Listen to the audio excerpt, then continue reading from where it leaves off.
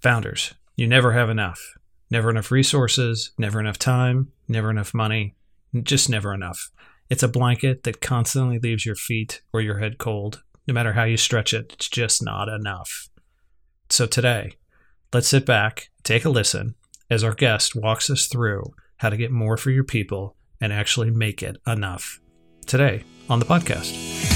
Welcome to the Founders Place podcast, the place where exceptional founders grow. Now here's your host, Todd Wilms.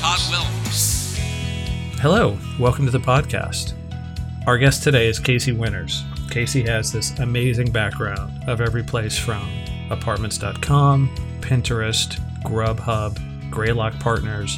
The guy is a growth marketer extraordinaire. And he's found a way over the course of his travels to actually figure out how to make that blanket stretch a little bit farther to get more bang from your buck. And his whole thing is around, well, the idea of collaboration.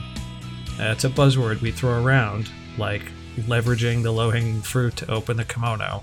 But Casey's found a way to actually make collaboration work. So sit back, take a listen. So it's today on the podcast, we talk about collaboration. Well, Casey, thank you for joining. We really appreciate it. We're excited to have you on the podcast. Thank you for spending some time with us, and we're interested in hearing your ideas.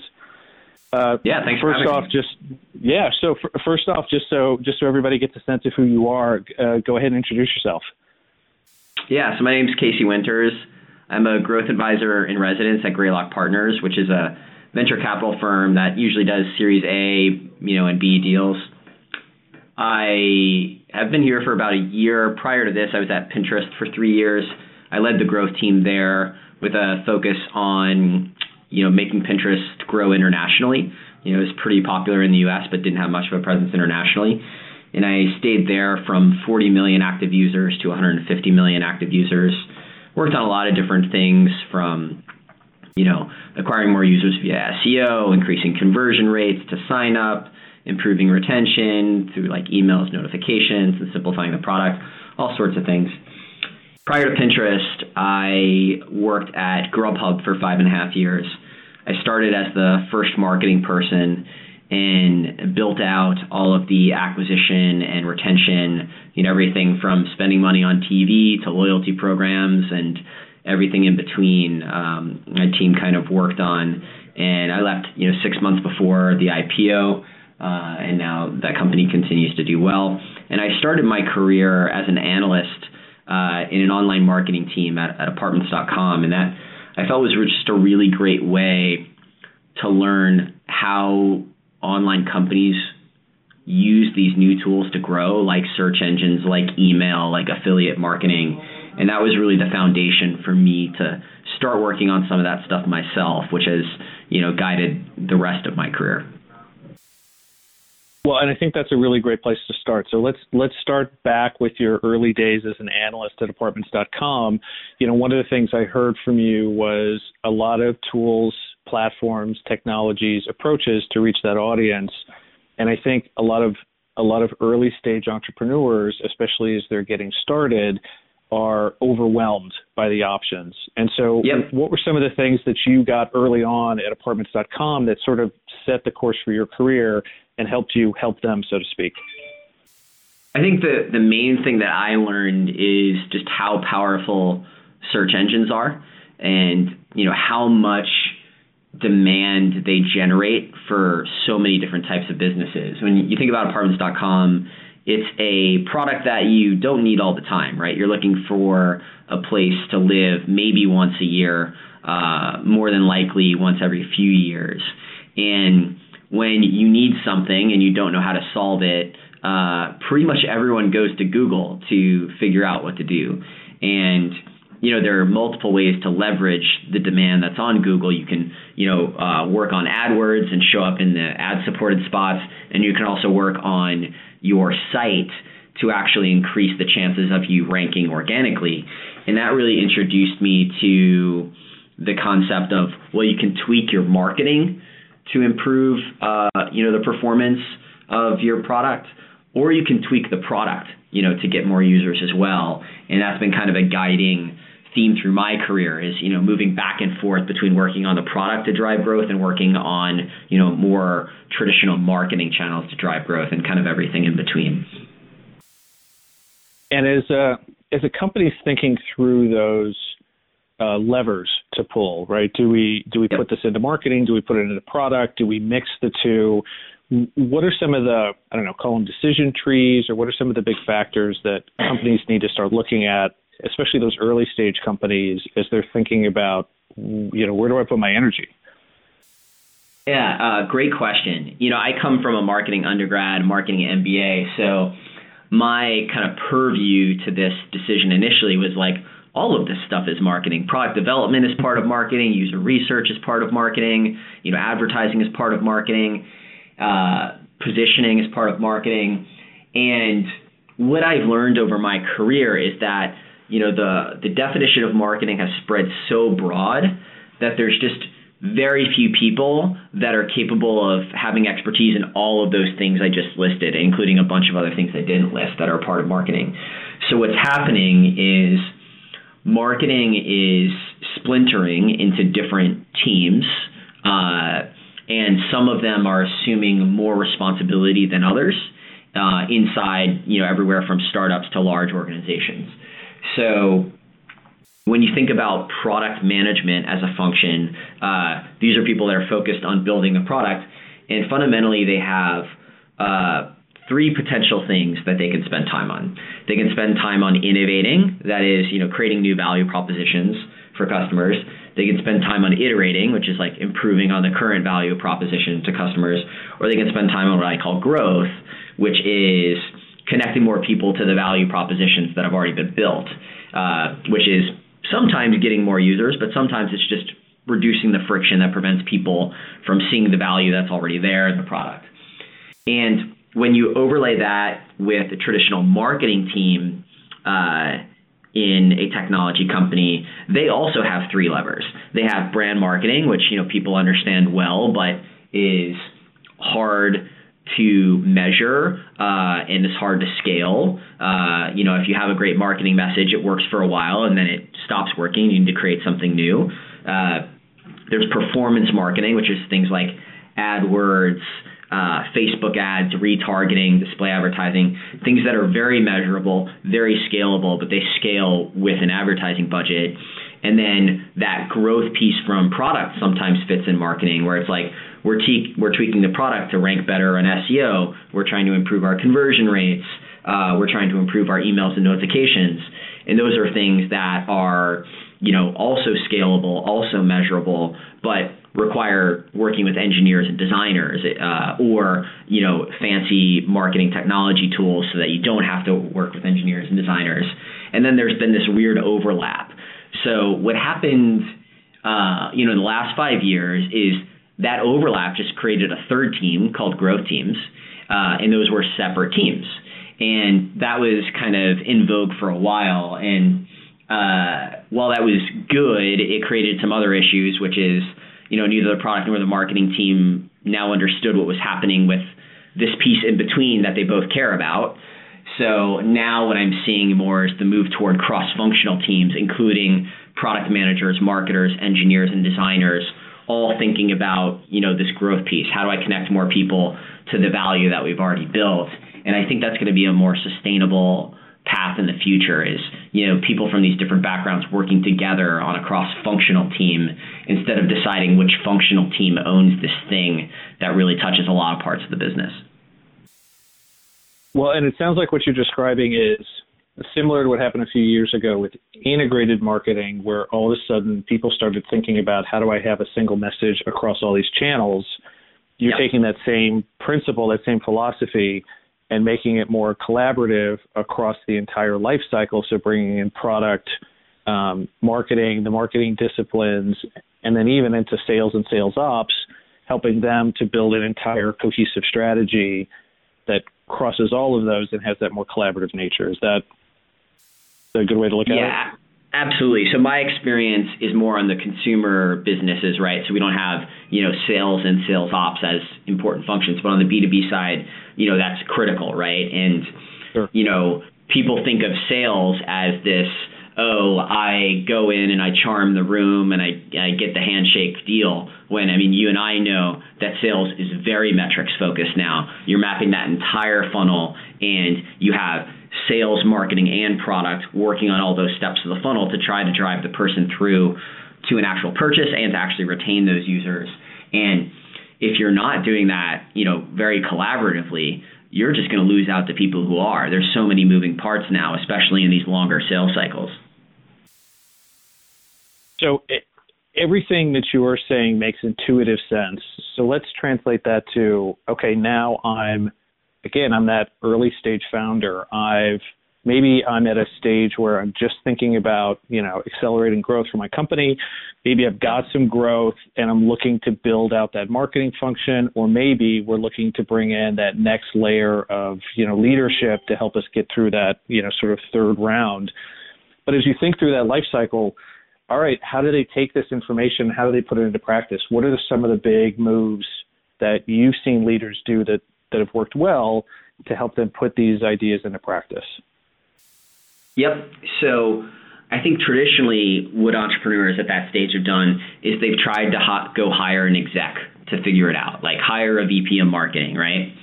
And that usually doesn't work out so well because most of the time you're hiring an exec from a company much larger than you are, and you think they're going to bring the best practices to your company, but really they're bringing the best practices of a much larger company. They're not bringing the best practices to a company at your stage. So they try to hire too many people. You don't see the results very quickly. And as an entrepreneur, you're like, what's going on? Like, all of a sudden I got 10 people over here. I'm still not growing any faster. And then that's why you see a lot of VP of marketing with, fairly short tenures.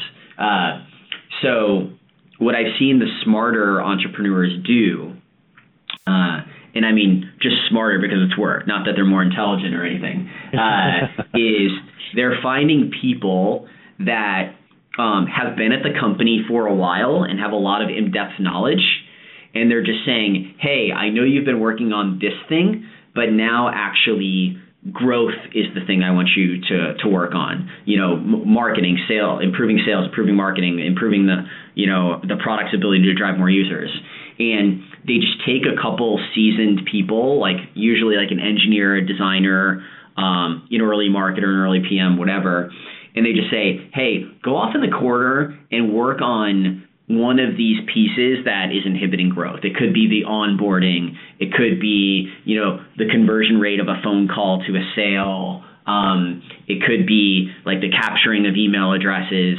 There's just so many of these parts in a funnel that usually an early stage startup hasn't worked on a whole lot, but provides some big opportunity. And they just, get a couple people and they say, just go off in the corner and work exclusively on this, run a bunch of experiments and try to figure out what you can do.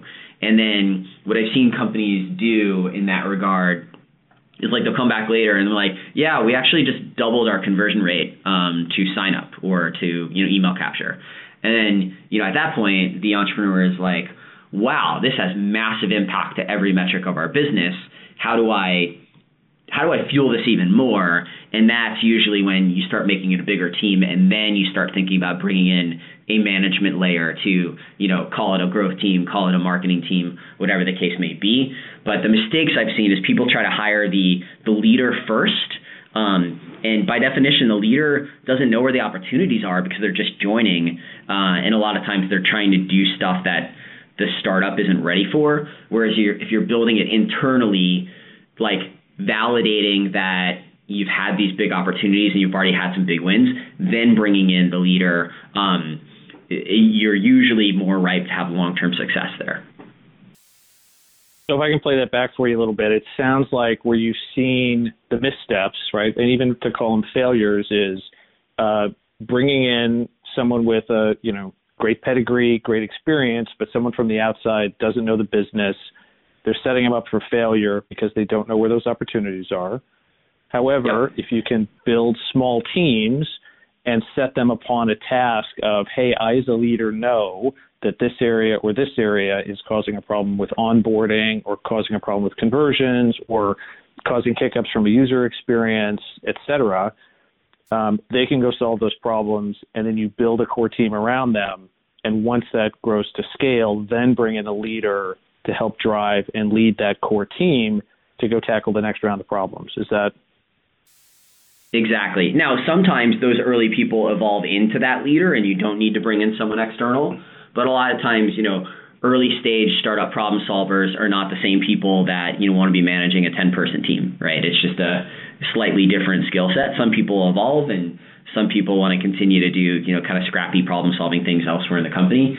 So, I get a lot of questions of like, hey, Casey, how do I find a VP of marketing? How do I find a VP of growth? And then I basically, now because I've seen this happen, like Intercom certainly built its team this way. And that's kind of a notable example from that I've heard about. She's like, no, just get the people who already know the issues to start working on the issues, because it's going to be hard to attract the right VP of marketing or VP of growth when they see you haven't worked on anything yet. They don't know if there are big opportunities yet because you haven't had any big wins, and they don't really know how much support they're going to get if they join, right? The case of a VP of marketing joining a startup and expecting that they're going to have a $10 million budget, and then on week one they realize they have no budget is an all too common experience that I've heard and I've seen personally in some of the companies I've worked on. So a lot of those more senior people want to wait and kind of prove that the company actually cares about this stuff, and they've actually already devoted resources to it and they've already had success before kind of jumping in. And usually if it's someone that's willing to do it without jumping in, it might not be the right candidate. So it sounds like, too, that this approach, this small, more aggressive team approach, and then building into a leader has both the benefit for the organization and for the potential marketer. You're going to draw in better, more appropriate talent if you've already shown a willingness to go in and build these types of programs and build this at scale versus just coming in and trying to woo some hotshot executive in when you haven't actually done any marketing for the organization yet.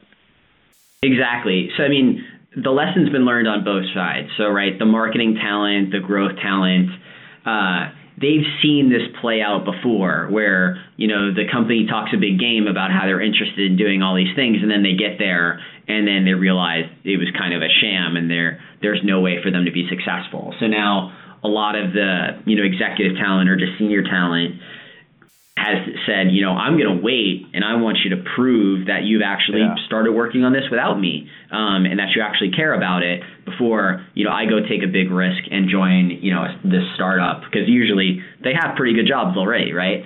So that's kind of the change that I've seen on, both the talent side and on the startup side, and it creates a win-win for both, right? Perhaps the entrepreneur has dedicated resources to this and it's not working out super well. Then you've, learned that maybe it wasn't a good idea to go hire a VP of marketing right now. Maybe you have a core product problem that's the bigger issue, and then, you haven't, allocated a big chunk of equity to someone who can't help a big salary and perhaps aggressively accelerate your burn as that person, built up a team. So this also goes back to something that you said a little bit earlier about these sort of fragmentation of roles. And I think what a lot of executives are doing is they're putting people into their wheelhouse, and they've defined roles and responsibilities for people. You're the product marketing person, you're the growth marketing person, you're the performance marketing person, you're the product person ad infinitum. How do you steer and guide the early stage exec, the founder, the entrepreneur, et cetera? How do you steer and guide them to help break down some of those silos so they don't create these fragmented groups that then will fundamentally grow up to not work together? Great question. And that's a lot of what I work on, in my advising and consulting, both with Greylock and with companies outside the Greylock portfolio.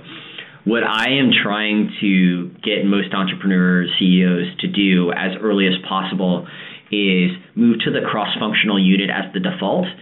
So sure, you're going to have functional teams for design and engineering and product and marketing. And, the engineers are going to report to a head of engineering, the designers are going to report to a head of design, et cetera. But in terms of what they work on and who they work with, they should think of the cross-functional team, not their functional team, as their primary team. So the designer here, the engineer here, and the product manager here, they're working on onboarding, and they think of themselves as the onboarding team, and they think of their teammates as, if I'm the product manager, the designer and the engineer they're working with, less so than the other product managers. So the main thing I'm trying to do is, if people aren't that way by default, is move them to that default as quickly as possible. And it's still not the standard. So Pinterest was certainly structured that way when I got there. And Grubhub, we moved to more of that style over time. But a lot of the startups I'm working with are still stuck in that functional model. They think that's how you build teams. And from a career pathing standpoint, that is correct. From an execution standpoint, it's incorrect. And these cross-functional units are really the ways to be most successful. Evan Sharp, who's the co-founder of Pinterest, he believed in this concept of knitting, which is, that people from different backgrounds working together on the same problem sets create the best solutions. And I certainly have seen that bear out to be true in my career. And I think it's just become a dominant strategy for how to build solutions for your company. But it's, still in the early stages of evolving into a best practice. Maybe 20% of the companies are doing it, certainly not 100%. And as you're having these conversations, how do I put this? How easy of a sell is this for most executives? Because this sounds like it intuitively makes sense, but a fairly progressive idea, and not something that a lot of executives have been sort of born and raised and bred up around, where there's more functional roles. So this idea of knitting is new to them. How are those conversations been going, and what have you seen been some of the common themes as you talk to these, executives and entrepreneurs? Yeah, so you're absolutely correct. And I think there's a couple of things to think about. I think in a cross-functional unit model, you have to make it very clear what the exec's role is, because it does shift. The exec can get a little bit concerned about, well, what do I actually do here?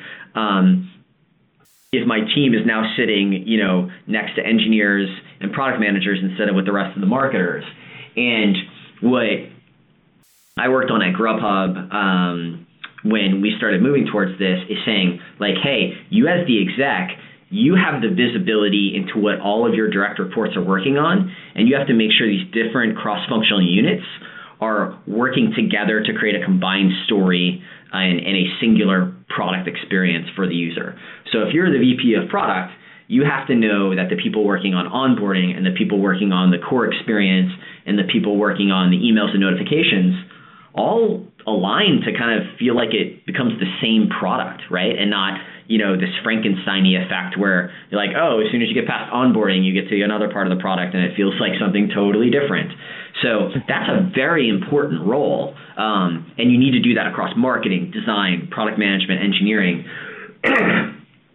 But I think you need to spend the time to educate that, like, hey, you as a manager, this is the primary thing that you're doing, and the other thing that you're working on is the career pathing for each of the members of your team. How do you make sure they grow? How do you remove barriers for them? Those sorts of things. So that's one step.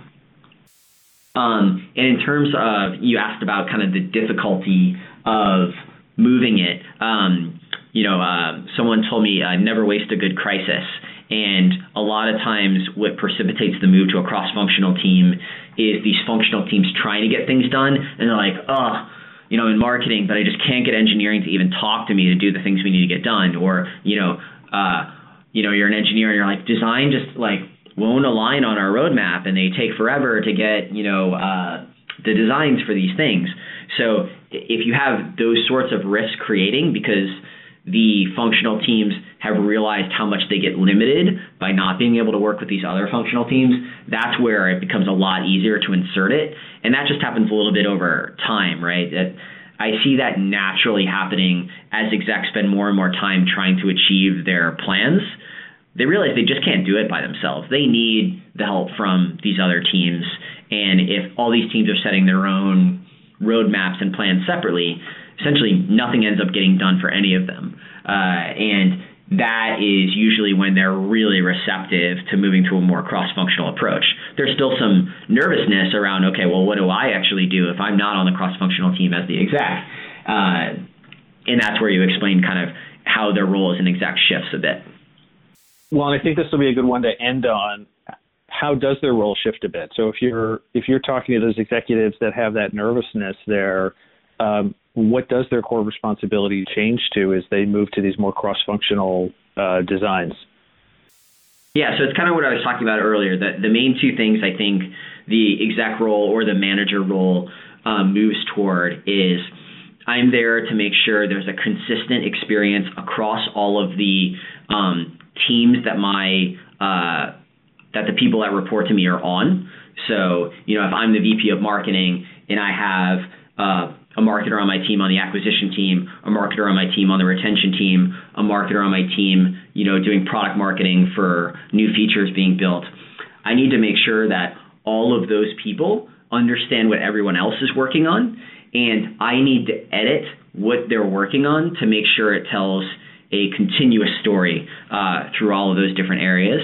And there's obviously a similar version of that for design. You need to make sure it feels like the same designed product all the way through. For product management, you need to make sure that there's glue in between these different stages of the product. For engineering, you want to make sure that you're building a consistent framework underneath that can scale, things like that. So that's kind of the one piece. And then the other piece is managing the career growth of all of those people that directly report to you. And, how do they grow their career? How do they get better at their current jobs? So, and I think those two things are like supremely important roles, like both the career pathing to make sure people are happy and growing and getting better at their jobs, and making sure that, as these different cross-functional units scale, they create one product instead of 3 products or 5 products or 7 products. And I've certainly seen products that do that well, and I've certainly seen products that do that poorly. And as a user, you notice it when it's done poorly. Yeah, I think we've all been on the receiving end of, you could almost look at the design of an organization based on the experience you had either onboarding or using a product. You see where that works seamlessly and it works really well. You see where it's like a completely disjointed, it feels like there's 5 brands here as you move from one stage to the next and working with a product. Yeah, good insights there. Okay, so here's the last one. It's the catch-all question. Is there anything that you wanted to add based on the conversations we've had today, which have been really insightful, by the way? Anything you wanted to add or kind of wrap up with, again, as business leaders and as marketers are starting to think through the org structures, they're thinking about how to go tackle these problems. Any last thoughts?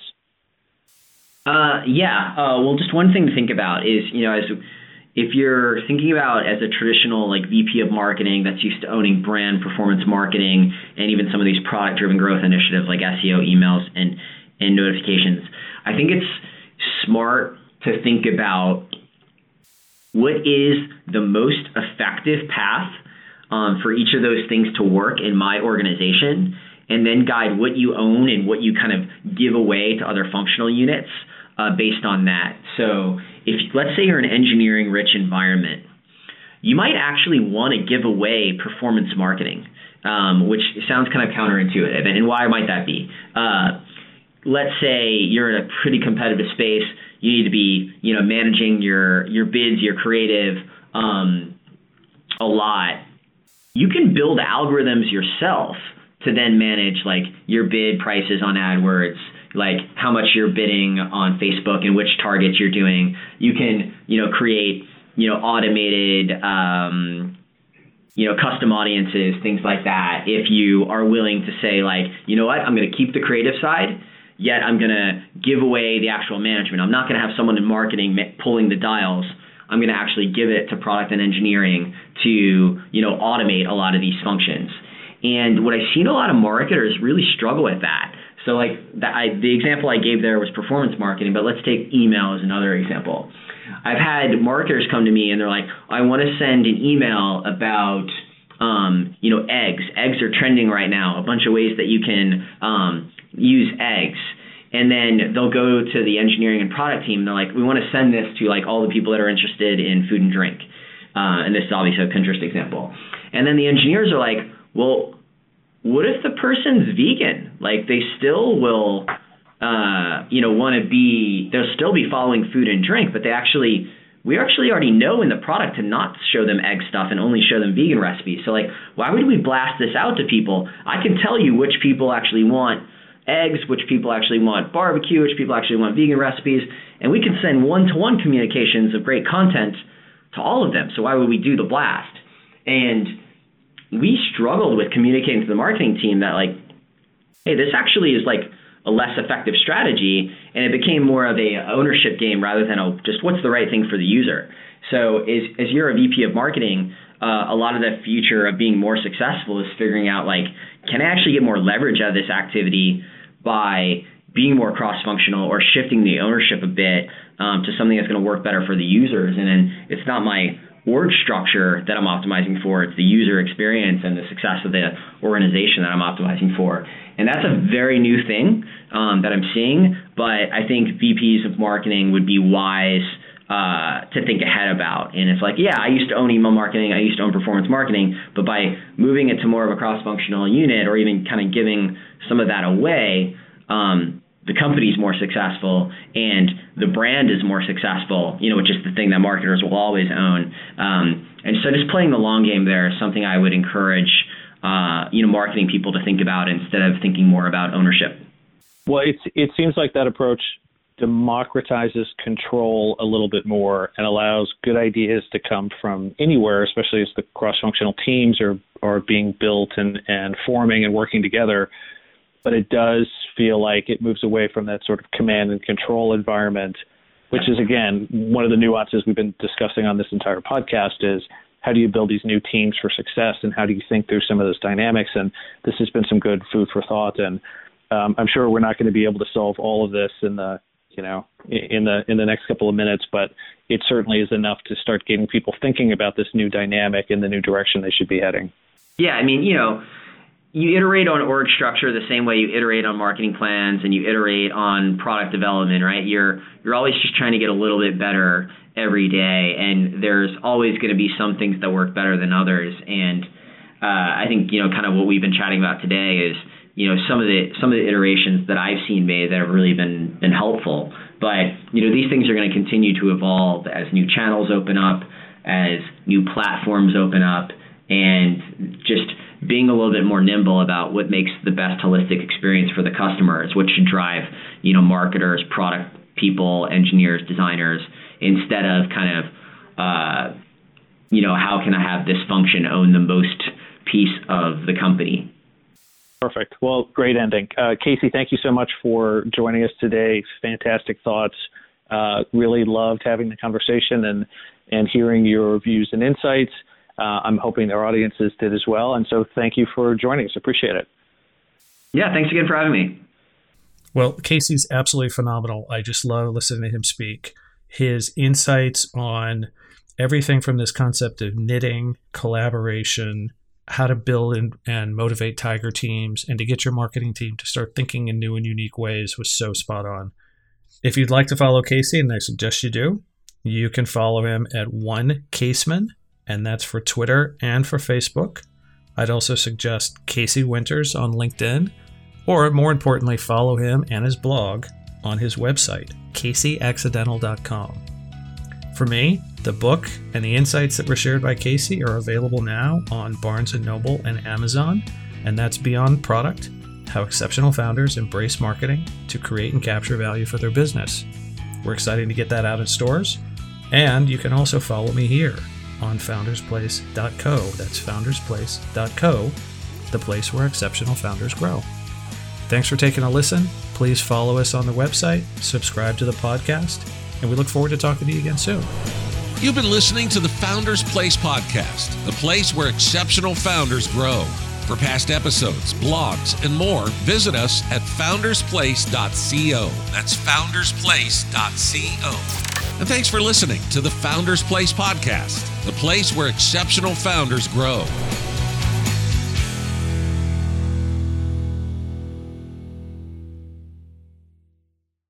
This podcast is a part of the C-Suite Radio Network. For more top business podcasts, visit c-suiteradio.com.